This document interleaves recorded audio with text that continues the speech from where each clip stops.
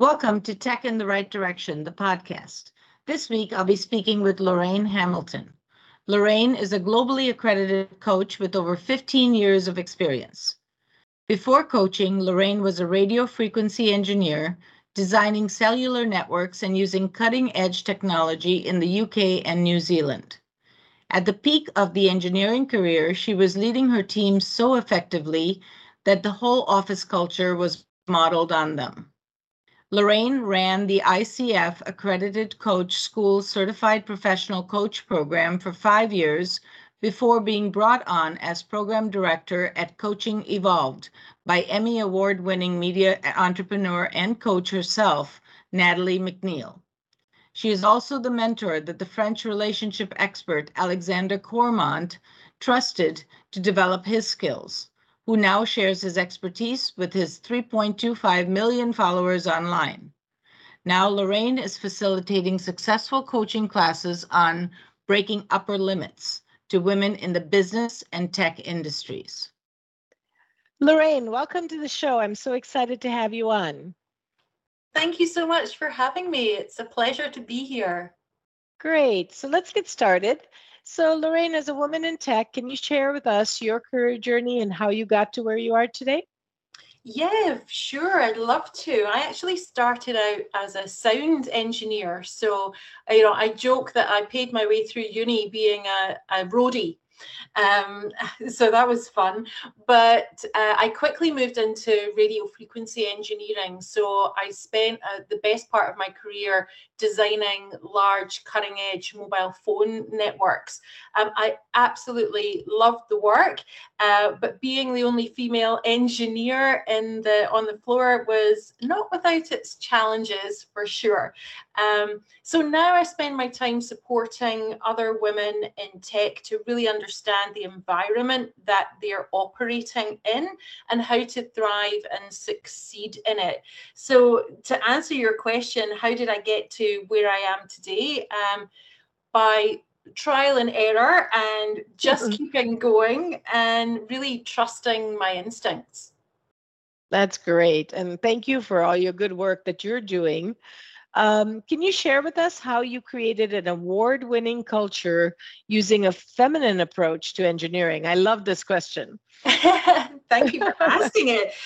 Yeah, for sure. So to give you a little bit of context, I was an engineering leader at that point in my career, and we had two offices, two teams of engineers that were building out a mobile phone network in New Zealand. And the way that the department had been structured was to treat everybody equal. So everybody had the same KPIs. Every engineer had the same job description, regardless of discipline. Everybody had the same expectations. And I think in a bid to provide equality across the department, which is to be applauded, but this is the piece that I really think needs to be understood, is that equality is not equity. And so treating everybody the same is actually not doing what's best for people. We need to create an environment where each individual can be at their best. And this is what I believe to be a much more feminine approach to leadership, this idea of treating everyone as an individual. And so I pushed back on my boss at that point and said, I don't want to do it this way. This is not going to get the best out of my engineers. So I had a group of engineers. They were all men. They were from in their early 20s right through to some of the guys had been in the industry for 30 years. They were waiting and just riding out until they were hitting retirement. They didn't have the same motivations. So I felt like we can't, and they didn't have the same skills. They didn't have the same hunger for things. So I pushed back on my boss and I said, this isn't going to work for my team. I need to change the KPIs. And to his credit, after a few conversations, he said, do you know what, Lorraine, just do whatever you're going to do. Your KPIs are going to be the same as your counterparts. I don't care how you achieve them. So that allowed me to then start to be a lot more granular and specific and create an environment where every individual could be at his best, and they weren't competing with each other. They were complementing each other, and they started to really work like a team. And now, was this male and female on your team, or was it just female? they were all male.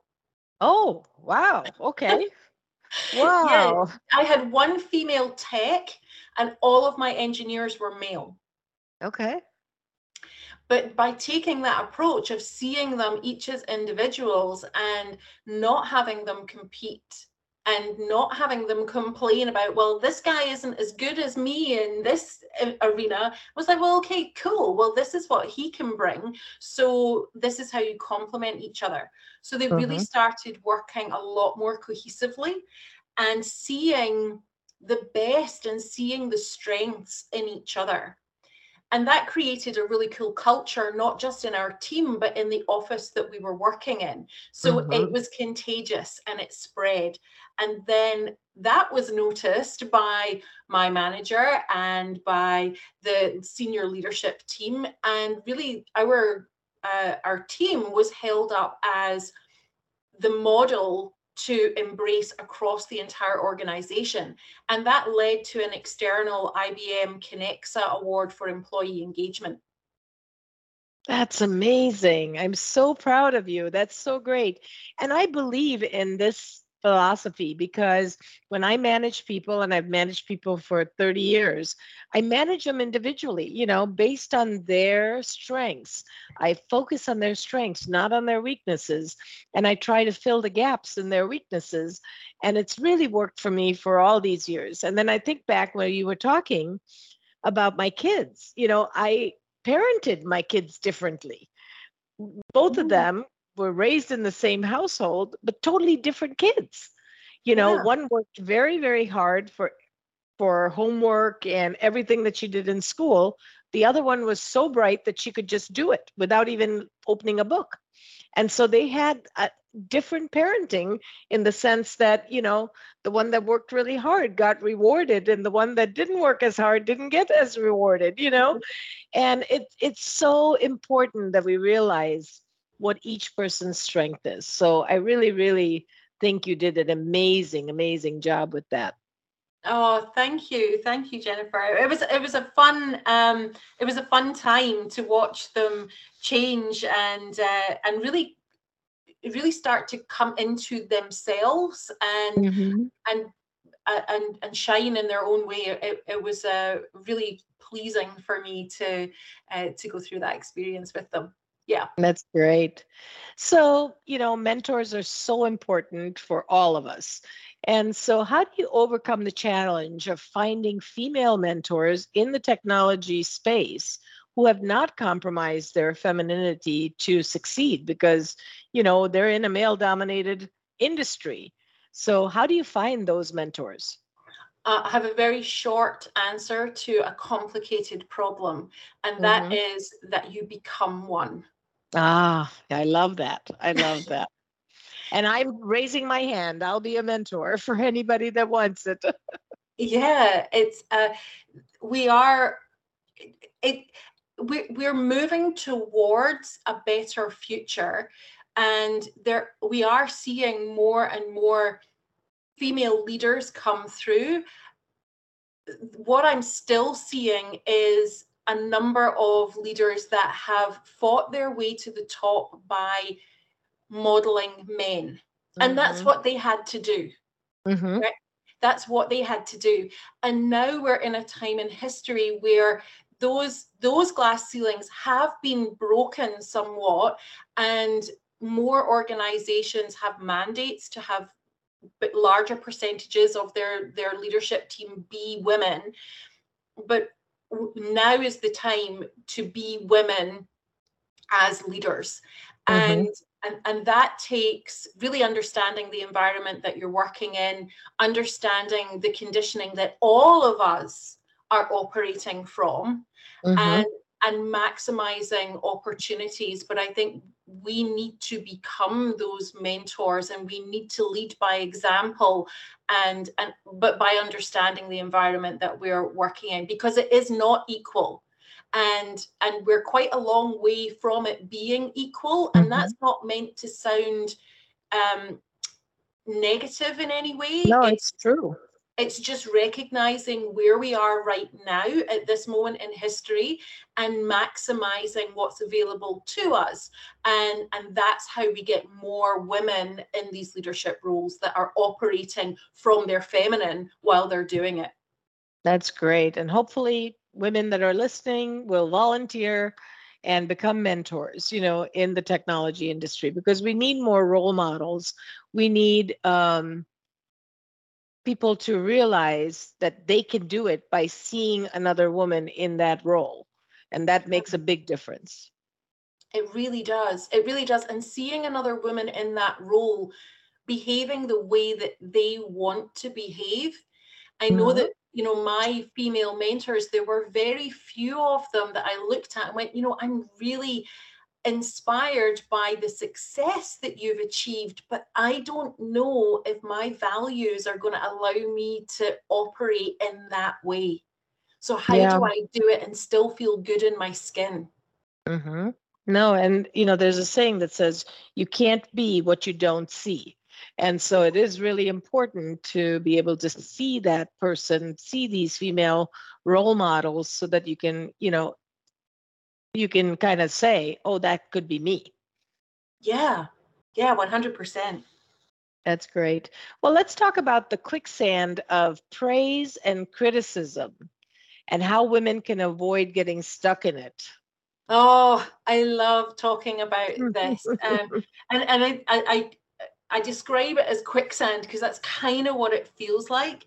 As women in particular, we're brought up being told how to be. We're not necessarily taught what to do more than we're told how to be. Be pretty, be kind, be delicate, be polite, be quiet, be demure, be fragile.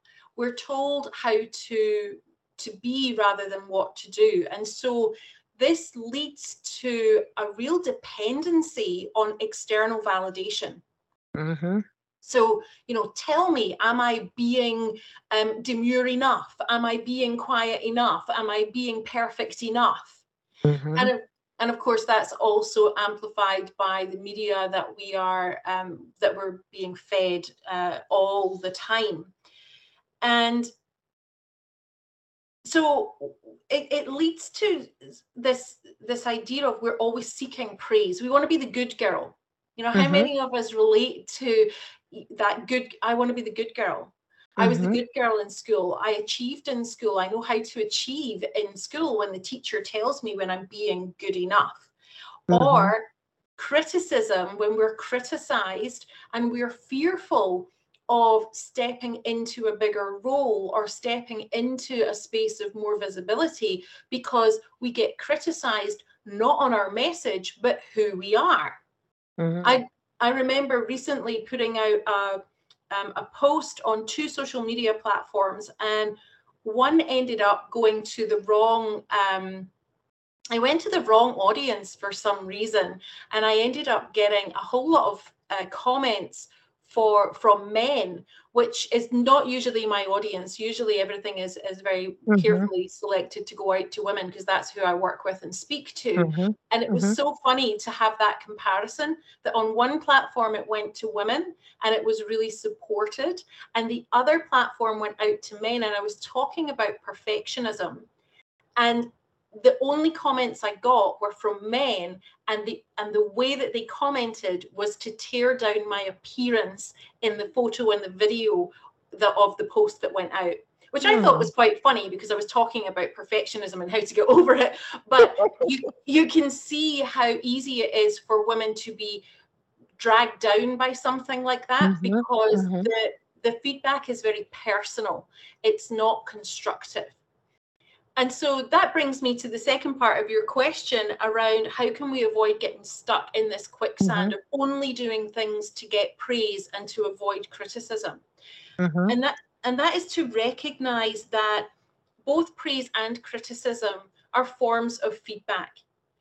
But that feedback can only tell us about the person giving the feedback and their values, their preferences, their priorities. It doesn't actually tell us anything about ourselves.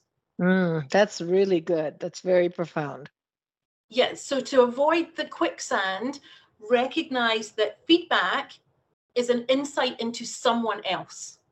And what I hope by sharing that is that it doesn't stop you. So fearing criticism and striving for praise now no longer stops you from doing the work that is your calling and stepping into those bigger roles. Wow, that's so true. So true. So, negotiation is such a big part of business. So how can women negotiate from a powerful position and win? Yeah, that's another big question. And one thing that women do more than men is prepare. So we are very good at over preparing to the point of procrastination. In this space, I would say that this is one of the times where it's good to prepare. So there's two aspects to negotiating that I teach and I encourage. And first of them is in the preparation. And I imagine this as a triangle. So in one apex of the apex of the triangle is you. It's what you want from this negotiation, but not just what you want, why you want it. And getting really clear on the values that are at play for what you are trying to achieve. Why is this important to you? The next point on the triangle is stepping into the shoes of the person you're negotiating with. What's most important to them in this negotiation? What are their drivers? What are their values? What are their KPIs? What are they trying to achieve? And really trying to feel deeply into an empathic experience of what are they trying to do and how could I help them achieve their goals in this negotiation.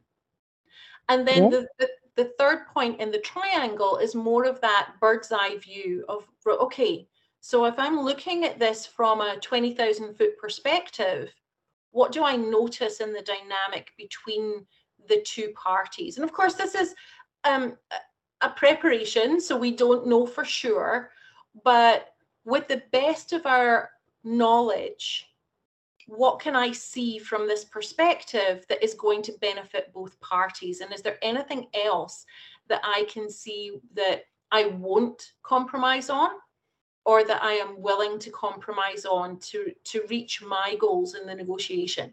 So doing that sort of theoretical preparation part is the first part of negotiation for women.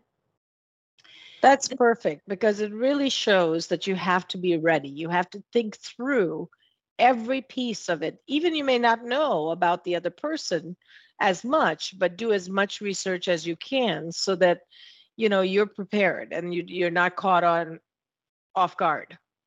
That's right. And also it helps you to humanize the other person. I think that a lot of women that I work with, when they're going into negotiations, they really do feel powerless, like the other person has all of the power. But by recognizing their challenges, like the other person's challenges, it starts to humanize them. And that can take a lot of the sting out of going into the negotiation, because as women, we are much more relationship builders and nurturers than we are adversaries. So doing that preparation can help to humanize the other party. Yeah, that's great. All right. So tell us more about your book, Dye Your Hair Purple Sooner. I was so excited about this one. Tell us about the inspiration and the meaning behind your book. Oh, this is fun. And I know you can't see me, but if you could see me, you would see that my hair is all different colors. And I love that. it's fun. And the book came about because I was doing another podcast, and the interviewer in the podcast asked me at the end of the session. She said, you know, if you could go back and give yourself some advice for when you were younger, what advice would you give? Would you give them or give yourself? And I said, dye your hair purple sooner. And she said, oh my God, that's the name of your next book. And I was like, all right then. So I wrote the book with that title. But the real inspiration behind that and the context that from that other conversation in the podcast was all around doing what you want to do and not being afraid of what other people think. And so Dye Your Hair Purple Sooner was about really my external expression of who I am on the inside and doing it anyway, and not being stuck in the quicksand of praise and criticism. And really the book walks the reader through the process that I often use with my clients over the years when I've been doing this work with them. So that's where it came from. I love that. Oh my gosh, that is so great. And I love your confidence. And I love that you've learned so much about you could still be feminine and you could be strong and you could not worry about what everyone thinks all the time, right? So that's really, really awesome. Thank you. Yeah, it's been a journey. It's not always been that way, right?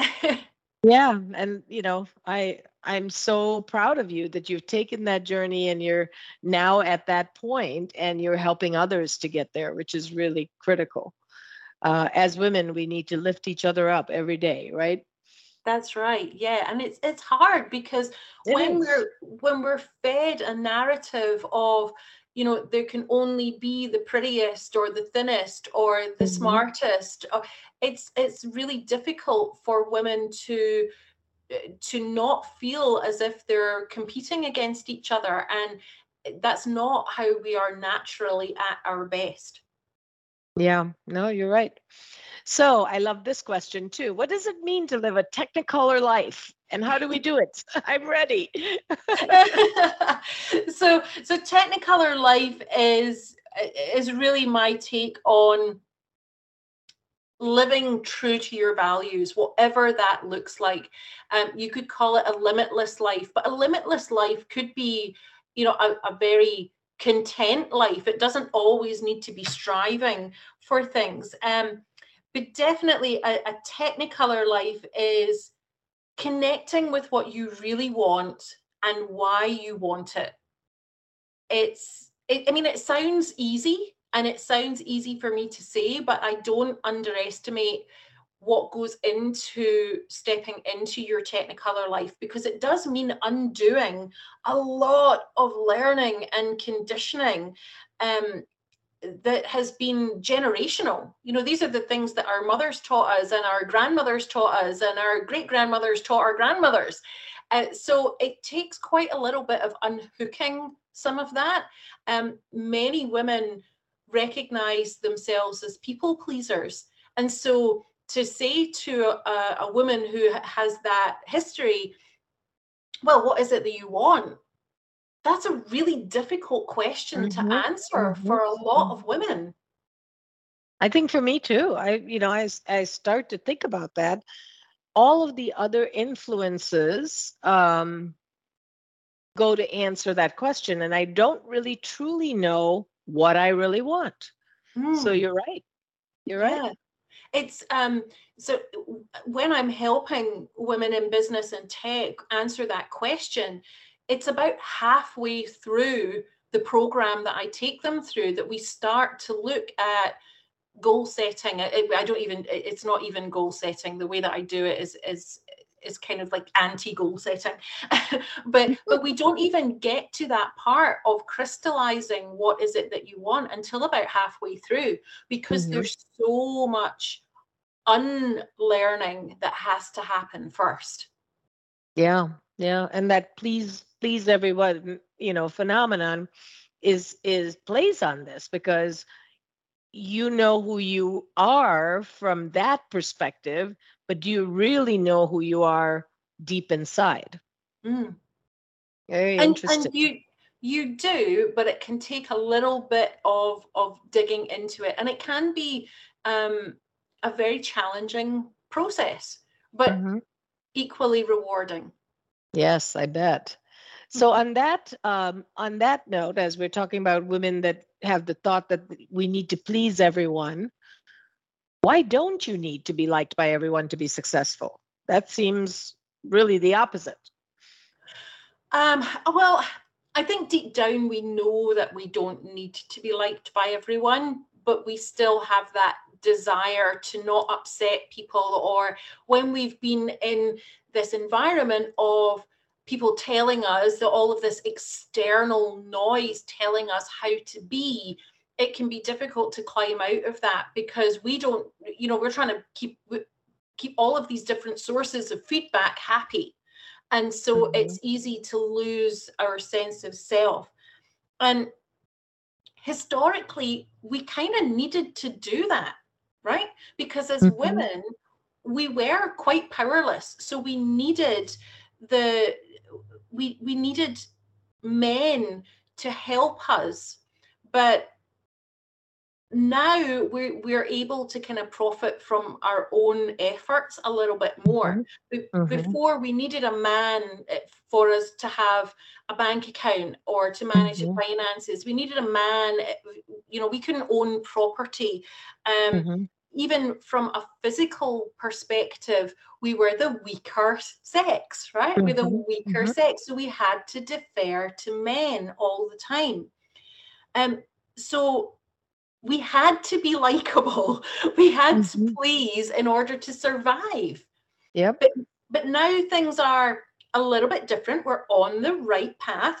We're not there yet. Again, that's not a negative statement. It's just an observation of where we are right now. But women want and need to be seen as competent. So this is the double bind. The double bind is, the truth is that we do want marginalized groups, so women and any other marginalized group, we need them to appear likable and trustworthy before we will look to them to be competent. That's just the way it is. So knowing that, now we can leverage that. So by doing the work, knowing what you want, knowing who are the people who can contribute to your goals, those are the ones that we need to get on board by being likable in the first instance, because we make judgments about whether or not someone is likable very quickly. Very, very quickly. It takes longer for us to recognize people as being competent. So we want to appeal to those people quickly, and then we've got their attention, so then we can demonstrate our competency. Wow. That is so deep and so good. But, it takes some thinking about this to really start to know how you can leverage it and do it the right way. Well, if I can offer anything on that, it is back to what we talked about a little bit earlier around all feedback just tells us about the person that's giving the feedback, right? So if somebody is giving you feedback that is giving you a message of they don't like you, then if you can give yourself some distance, almost imagining the triangle again, right? So you've got some perspective and going, is this relevant? Is their feedback relevant to where I'm going? And if it's not, then really, do they have to like you? Yep. And that's why it's important to have a calling, to have a goal that is bigger than the sting of that feedback. Otherwise, you're in that quicksand again. Yep. That's right. You get stuck back in the quicksand. Oh, Lorraine, you're so amazing. I just love our conversation. This has been so, so good. So, in closing, can you tell me what advice would you have for women thinking about a career in technology, but are nervous or not sure? Oh, yeah. I think look at what is it that attracts you to the technology career that you're looking at? Why is that attractive to you? So always asking the next question to get a little bit deeper. Why is this attractive to me in terms of what will it, what values or essences in me will it really ignite? And Mhm. then trust your gut. Learn how to trust your intuition and your instincts because it really is your superpower as a woman. So learning how to let the mind and just go off and have a cup of tea, put its feet up for a minute.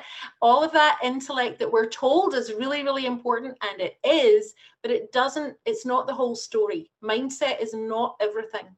So really dropping into your gut instincts and go and trusting how you feel about the situations that you're in. And that takes courage and it takes practice. But that really is the one piece of advice I would love to leave you with is, if anything, commit to a practice of learning to trust your instincts. Yeah, I think as women, we have really good instincts. And so we really need to trust that and not question it because there's a reason it's there, right? Yeah, there is. No, There that's is. great. And there have been studies that have shown that women are actually taking on a lot more nuanced information than men. So when we walk into a room, we're picking up on lots more energy and emotional and facial features that Hmm. men just can't see. So we can't just deal with that on an intellectual level. We need to learn how to deal with that on a more embodied level. Hmm.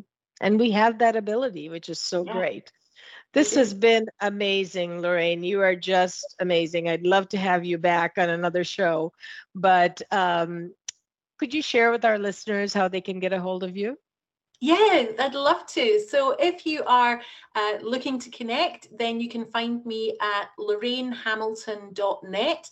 And if you'd like to take advantage of some trainings or resources that I share from time to time, then check out upperlimitbreakthrough.com. That's upperlimitbreakthrough.com, and you can take some more of my resources for a test drive. That's great. And we will put that in in the show notes as well so they have the actual URL. Thank you again, Lorraine. It was a pleasure and an honor to have you. Thanks again. Thanks, Jennifer. It's been a blast.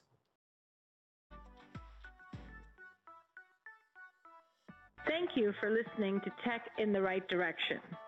Please take a minute to subscribe or follow so that you never miss an episode. Also, don't forget to like, share, and comment. Thank you. See you next week.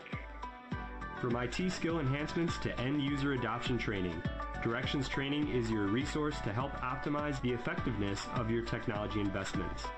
Over 500,000 students have taken advantage of our wide selection of technology and business training solutions, covering the most popular applications today, such as Microsoft 365, Azure, Windows 10, and more. As a podcast listener, we invite you to take advantage of an exclusive offer. Receive 30 days of free access to our Microsoft official curriculum, on-demand courses for IT professionals or end users. Visit us at www.directionstraining.com/podcast to claim this offer today. Hurry, this offer is only available for a limited time. Success is a journey. Ask for directions.